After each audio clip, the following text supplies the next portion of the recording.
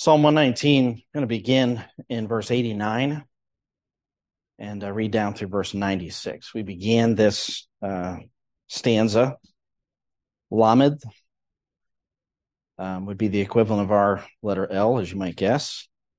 And every verse in this stanza begins with that Hebrew letter. We don't see it in English, but that's how this psalm is written. So verse 89, forever, O Lord, your word is settled in heaven. Your faithfulness continues throughout all generations. You establish the earth and it stands. They stand this day according to your ordinances, for all things are your servants. If your law had not been my delight, then I would have perished in my affliction. I will never forget your precepts, for by them you have revived me. Or you kept me alive, says in the margin. Verse 94, I am yours, save me, for I have sought your precepts. The wicked wait for me to destroy me. I shall diligently consider your testimonies. I have seen a limit to all perfection. Your commandment is exceedingly broad. May the Lord bless his reading of his word to our hearts. And let's just look to the Lord in prayer as we look into this passage. Father, we thank you for the truth of your word, and we ask that you give us insight into these verses and understanding. And we pray that you would, through your word, preserve us and continue to sustain our lives spiritually. And we ask in Jesus' name, amen. God's word preserved and preserving was the title that I began with for this section. I do believe that you do have a theme of preservation, sustaining throughout these verses. Obviously, God's word is preserved. Verse 89, forever, O Lord, your word is settled in heaven. And we took some time to consider just what that means with regard to the word of God. This is God's revelation and his communication. God is eternal. His words, once spoken, are eternal as he has revealed his words. They're there, certainly as they're written down on the pages of Scripture for us to benefit from hundreds and even thousands of years later. And we benefit from even this passage today, and we benefit from all the word of God that he has given to us. When it says it is settled in heaven, I don't believe we necessarily are looking for a Bible up in heaven. We're not looking for a copy. For instance, we have English translations of the Bible. That's not what we're looking for. But we're talking about God's word residing in heaven, preserved there because God is there. And everything that God has spoken is eternal, certainly in his memory and God's memory or his remembering of things, because he's omniscient, is even a strange thing to ponder for us because we're so different from God. But these words of God, the word of God, is settled there in heaven because God is there and it's eternal. And that ought to give us encouragement that God, as he has spoken, has preserved his word for us to be able to meditate on, to read. And God's faithfulness, verse 90, just as his word is eternal, his faithfulness is throughout all generations. Every generation, I think we're talking about human generations, the generations of people that have existed on this earth, can see the faithfulness of God in specific ways. I think you can see it in the verse based upon the establishing of the earth, but also the existence of the heavens. If you look at verse 91, when David says here, they stand this day. What does it mean that they stand this day? Well, what has he been talking about? He's talking about the earth. He is talking about the faithfulness of God, but he's also talking in verse 89 about heaven. So he's praising God here for his faithfulness that endures throughout all generations. And the proof of that faithfulness is the establishing of the earth and, of course, the continued existence of heaven. Ecclesiastes 1:4 says, a generation goes and a generation comes, but the earth remains forever. Now, we know it doesn't remain forever in the sense that it's always going to be this earth. God is going to create a new heavens and a new earth. We see that in Revelation. Even the psalmist in Psalm 102 says, of the heavens, that they will perish, but God will endure. All of them will wear out like a garment, like clothing. You will change them, and they will be changed. So if there ever is a change to the way things are, it will be God who does that in his plan. But as long as it stands, it is a testimony to not only his establishing it, he designed it, created it, but he's also sustaining it. And that is even in spite of what one person spoke of as really the rebellion of this world against God. That this world has rebelled against God, and even though it has, he has remained faithful to maintain it, to preserve it, to sustain it, to continue to give food to the inhabitants of the earth, to take care of the animals in this world in spite of man and his rebellion. And he even said that he would care for the earth. At the end of the flood, when Noah offered his sacrifice, Genesis 8 says, the Lord smelled the soothing aroma, and the Lord said to himself, I will never again curse the ground on account of man, for the intent of man's heart is evil from his youth, and I will never again destroy every living thing as I have done. But we know there's judgment coming, but he would not flood the earth again. And then he said, while the earth remains, seed time and harvest, and cold and heat, and summer and winter, and night and day, or day and night, shall not cease. So is God faithful? I don't know that you need to step on the ground outside. You could step out of bed in the morning. Still there. Why is it still there? Because there's a creator. There's a sustainer. There's someone who is holding everything together, and he's still providing. Heavens are still there. Why are they there? Because there's a creator who has purposed that. Your faithfulness, a word of praise to God, your faithfulness continues throughout all generations. You establish the earth and it stands. Why do they stand? Because in verse 91, they stand according to God's, and the word there is translated ordinances. It's the word mishpat, or judgment, or his decisions. God has decided, and as God has decided, his decision is firm, it is certain, it's going to be that way until he decides otherwise. He's the Almighty. No one can stop his hand, Daniel says, or Nebuchadnezzar says. No one can say to him, what are you doing? If he has purposed something, he will accomplish it. And as long as the earth is here, as long as the heavens exist, it's because God has made that decision.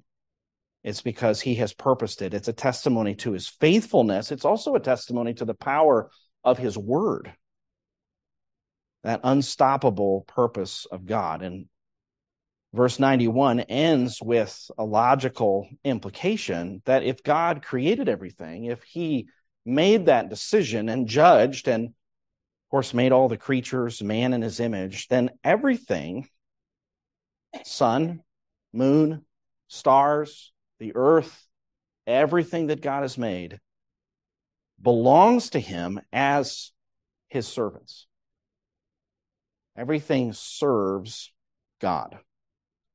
Now you might say, well, I know a lot of people that don't serve God. Yes, that's rebellion, and God is going to deal with that rebellion. But the reality is everything in this world, in this creation, serves God. Even in some senses, the wicked serve God. They don't intend to, but as they exercise their vocation, as they do what they do, they actually serve God, even if their purpose is to make money. The wicked farmer may want to gather all the money that he can, but even as he does that and he farms his fields and those crops they go to the benefit of other people. And there are certainly other vocations like that actually serve God by doing what they're doing, even if their purpose is otherwise. Think about this world,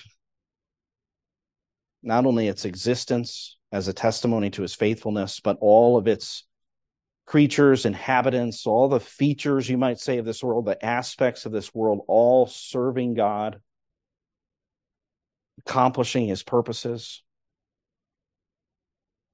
Job 26, he says he wraps up the waters in his clouds. The cloud does not burst under them. He obscures the face of the full moon and spreads his cloud over it. He inscribed a circle on the surface of the waters at the boundary of light and darkness. The pillars of heaven tremble and are amazed at his rebuke. He quieted the sea with his power.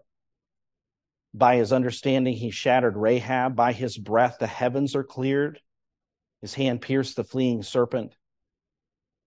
Job says, behold, these are the fringes of his ways, and how faint a word we hear of him. By his mighty thunder, but his mighty thunder, who can understand? So, speaking about creation and the features of creation as being his.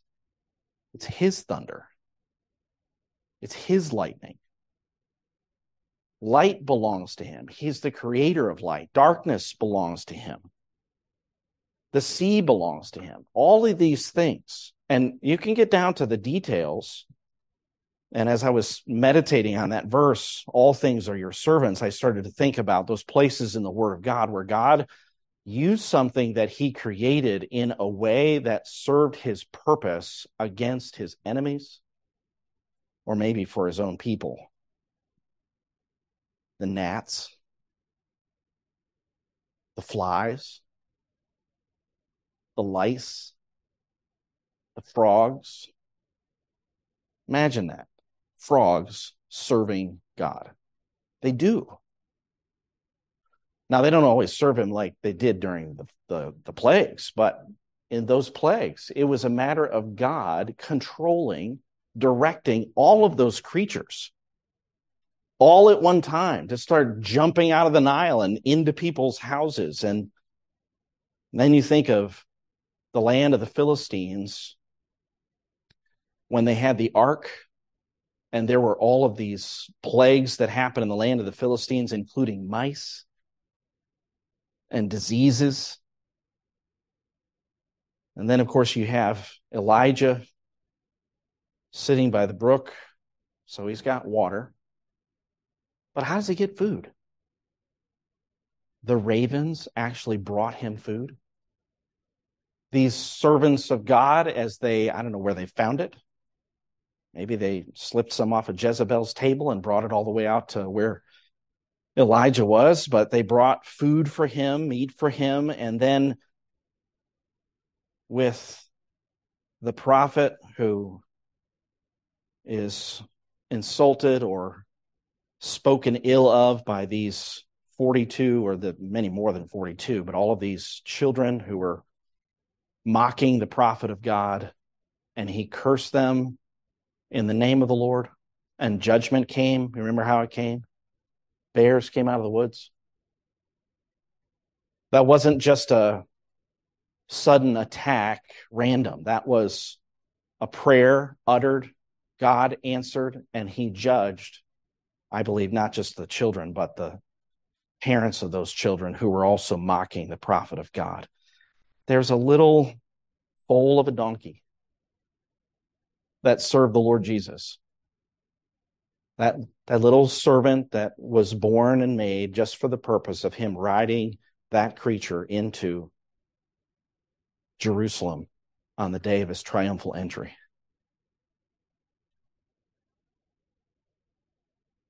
Has God ever used rain?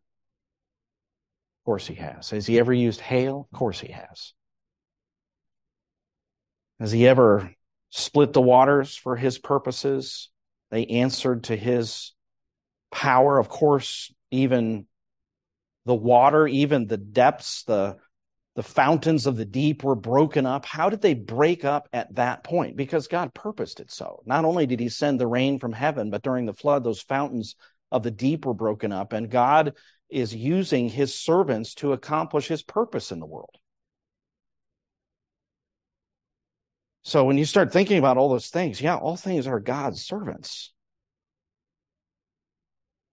And they praise him.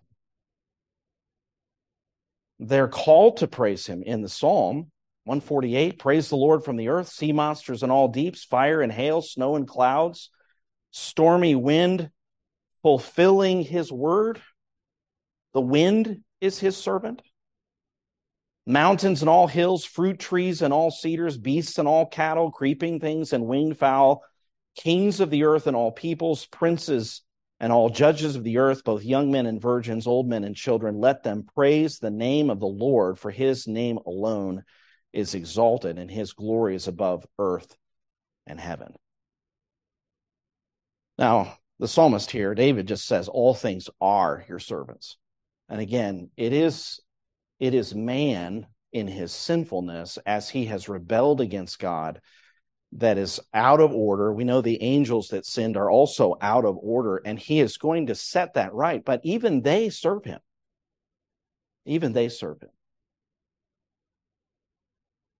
One writer said, William Plummer, the very fact of a creation in ruins, a world in rebellion against its maker, failing of the grand end of existence, and yet still continued in existence, manifests his faithfulness unto all generations, and certainly as they continue to serve him, it demonstrates his lordship.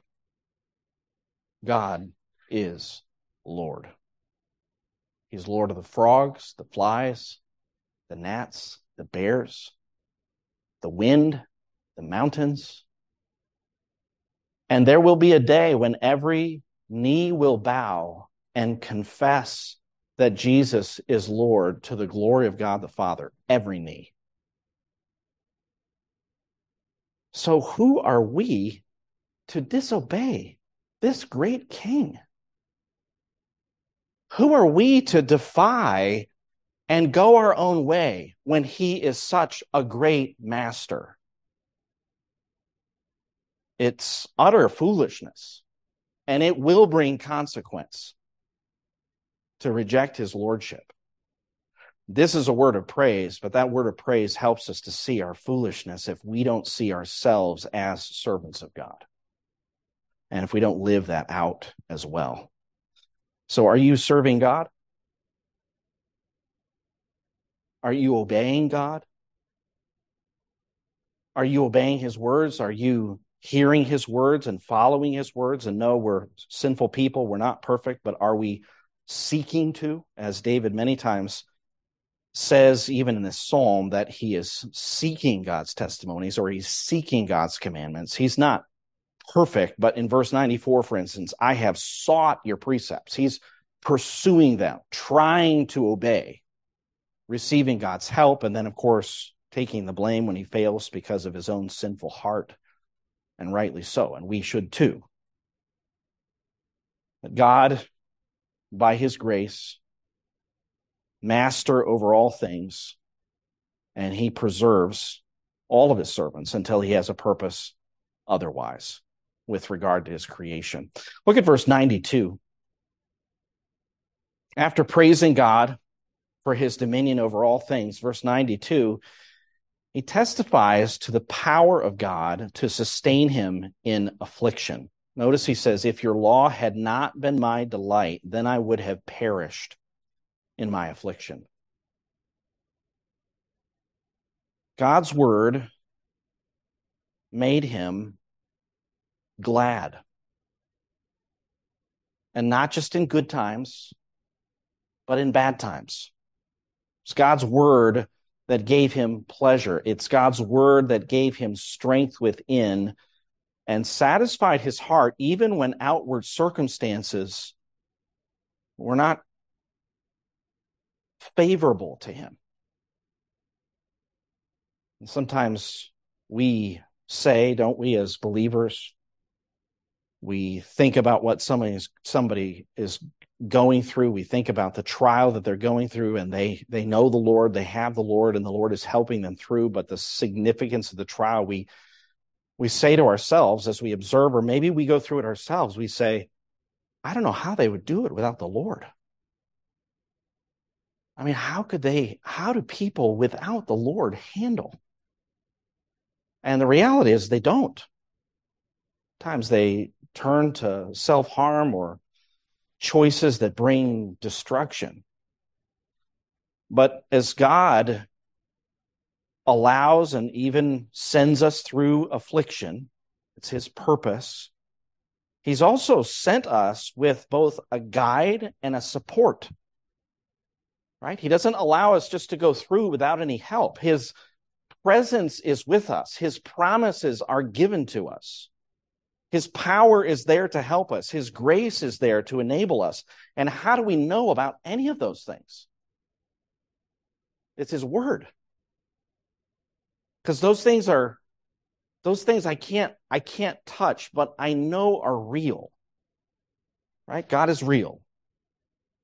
He is real. His presence is with us. He is with us tonight. How do we know that? His word tells us that. He lives in our hearts by his Spirit if we believed in Christ. How do we know about his presence? Well, his word tells us that even if we walk through the valley of the shadow of death, he's there with us. How do we know that his grace is there? Well, he's promised that his grace will be sufficient for us in a time of our weakness. That's what he said to Paul. Paul asked for deliverance from the affliction. God said, my grace is sufficient for you. My power is made perfect in weakness. And even though he asked the Lord 3 times, that's how he was answered. And so Paul had a 3-fold assurance that God would give him grace. Not just once, but 3 times.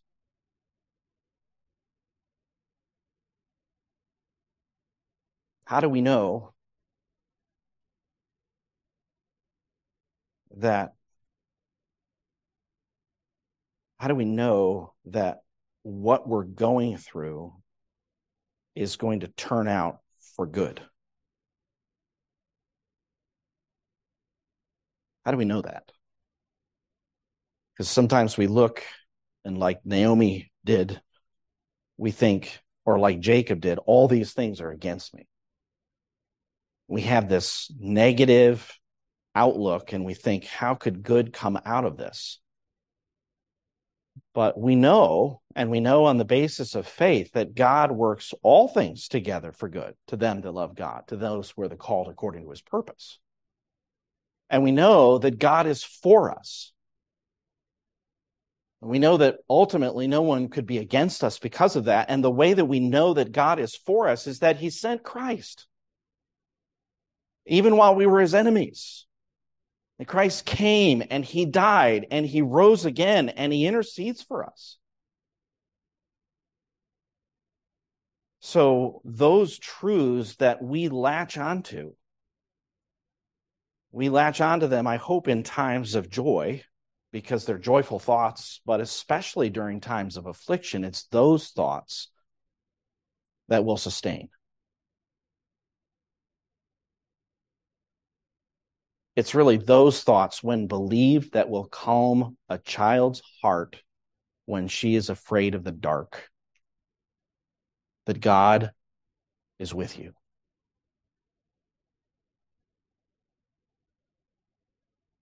Affliction. And David's testimony is, I would have perished. I would have been destroyed in my affliction if God's word had not been my delight. And I would just encourage you to continue to read and study and meditate and put your attention on God's word. Listen to it if you can. You might not be going through affliction now, but if you live through life in this world, man is born to trouble, Job said, as the sparks fly upward. And so there's definitely going to be something that's going to come your way. And what will you latch onto in those times? It'll be the word of God. Through faith, as you trust in God. God's word sustains us. What are the afflictions that David is talking about? Well, in other places in the psalm, he's talking about oppression. He's talking about lies. He's talking about arrogant enemies, threats upon his life. Those are more serious things than we often go through. I'm not saying we don't go through serious things as well. But if you go through a time where you're opposed and you have enemies, or you're being oppressed, or you're being lied about, or there are threats towards you, in God's word, you can see, in addition to the promises, you can see his power over his enemies. You can see his overcoming the oppressors of his people, his judgments against those who walk in pride, and his protection of his people. God does all those things and more. And where would you know about it but his word? And it's through faith in God that God is unchanging. He's the same yesterday, today, and forever. He's not going to change, and you can trust in him today just as much as Peter could trust as he stepped out on the water. And you remember, he stepped out on the water. He actually walked on water as he trusted in the Lord Jesus. And what brought him to start to sink? He started looking at the waves. He saw everything going on around him, and he stopped looking at Jesus. So God has the power to sustain us through affliction by his word. And again, you might not be facing it now, but you will. We all will. And so may the Lord help us to put our time, even this week, into the word of God, that we would find joy in it, true delight in it, things that will gladden our heart. The word of God is so precious to us, but it grows more precious, doesn't it, when we go through a hard time and we see the blessing, the benefit, and really the meaning of it. We didn't really understand it until we went through the time of affliction. And then through the affliction, we had to depend on something, and we depended on God's word, and we realized it's true. We understood what it meant.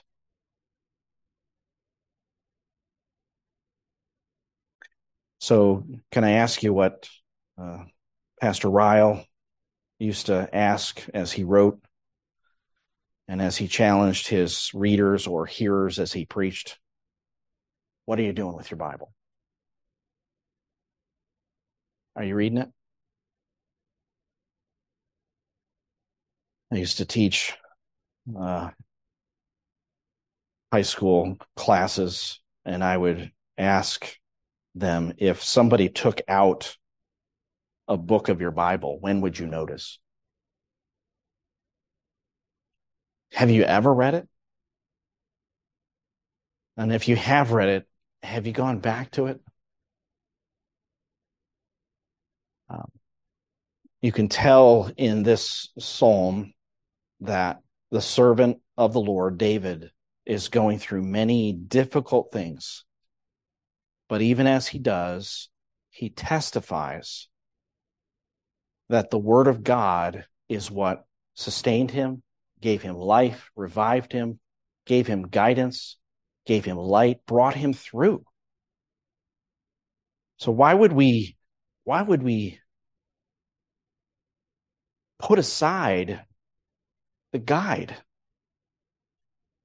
Why would we turn off the GPS, so to speak, and say, I can make it myself, when we really don't know the way? God's given us the way, right? So I just want to encourage you. And we'll continue and finish this section of the psalm next week. But I just want to encourage you to make much of God's word in your life. Let's pray.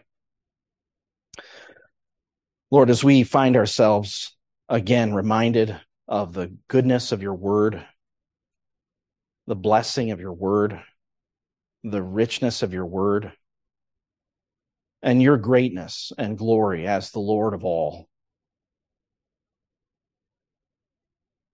we're reminded of these truths, Lord, and we pray that by faith we would believe, that we would